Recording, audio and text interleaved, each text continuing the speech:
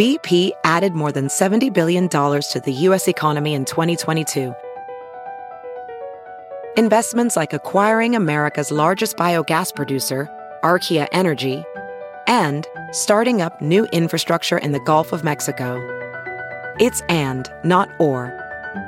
See what doing both means for energy nationwide at bp.com/investing in America. It's Merriam-Webster's Word of the Day for August 20th.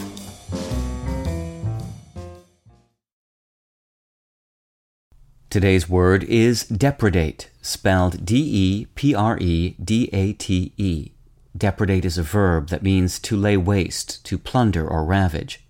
It can also mean to engage in plunder. Here's the word used in a sentence. The bear that depredated the beekeeper's hives has been caught and relocated.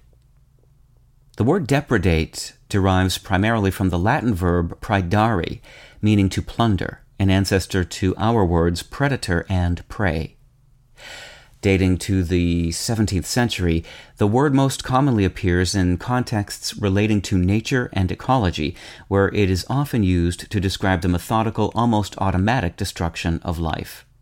That's how the film critic Stanley Kauffman, for example, used it to summarize the plot of the famous horror movie Jaws. A killer shark depredates the beach of an island summer resort. Several people are killed. Finally, the shark is killed. That's the story. With your Word of the Day, I'm Peter Sokolowski. Visit Merriam-Webster.com today for definitions, wordplay, and trending word lookups.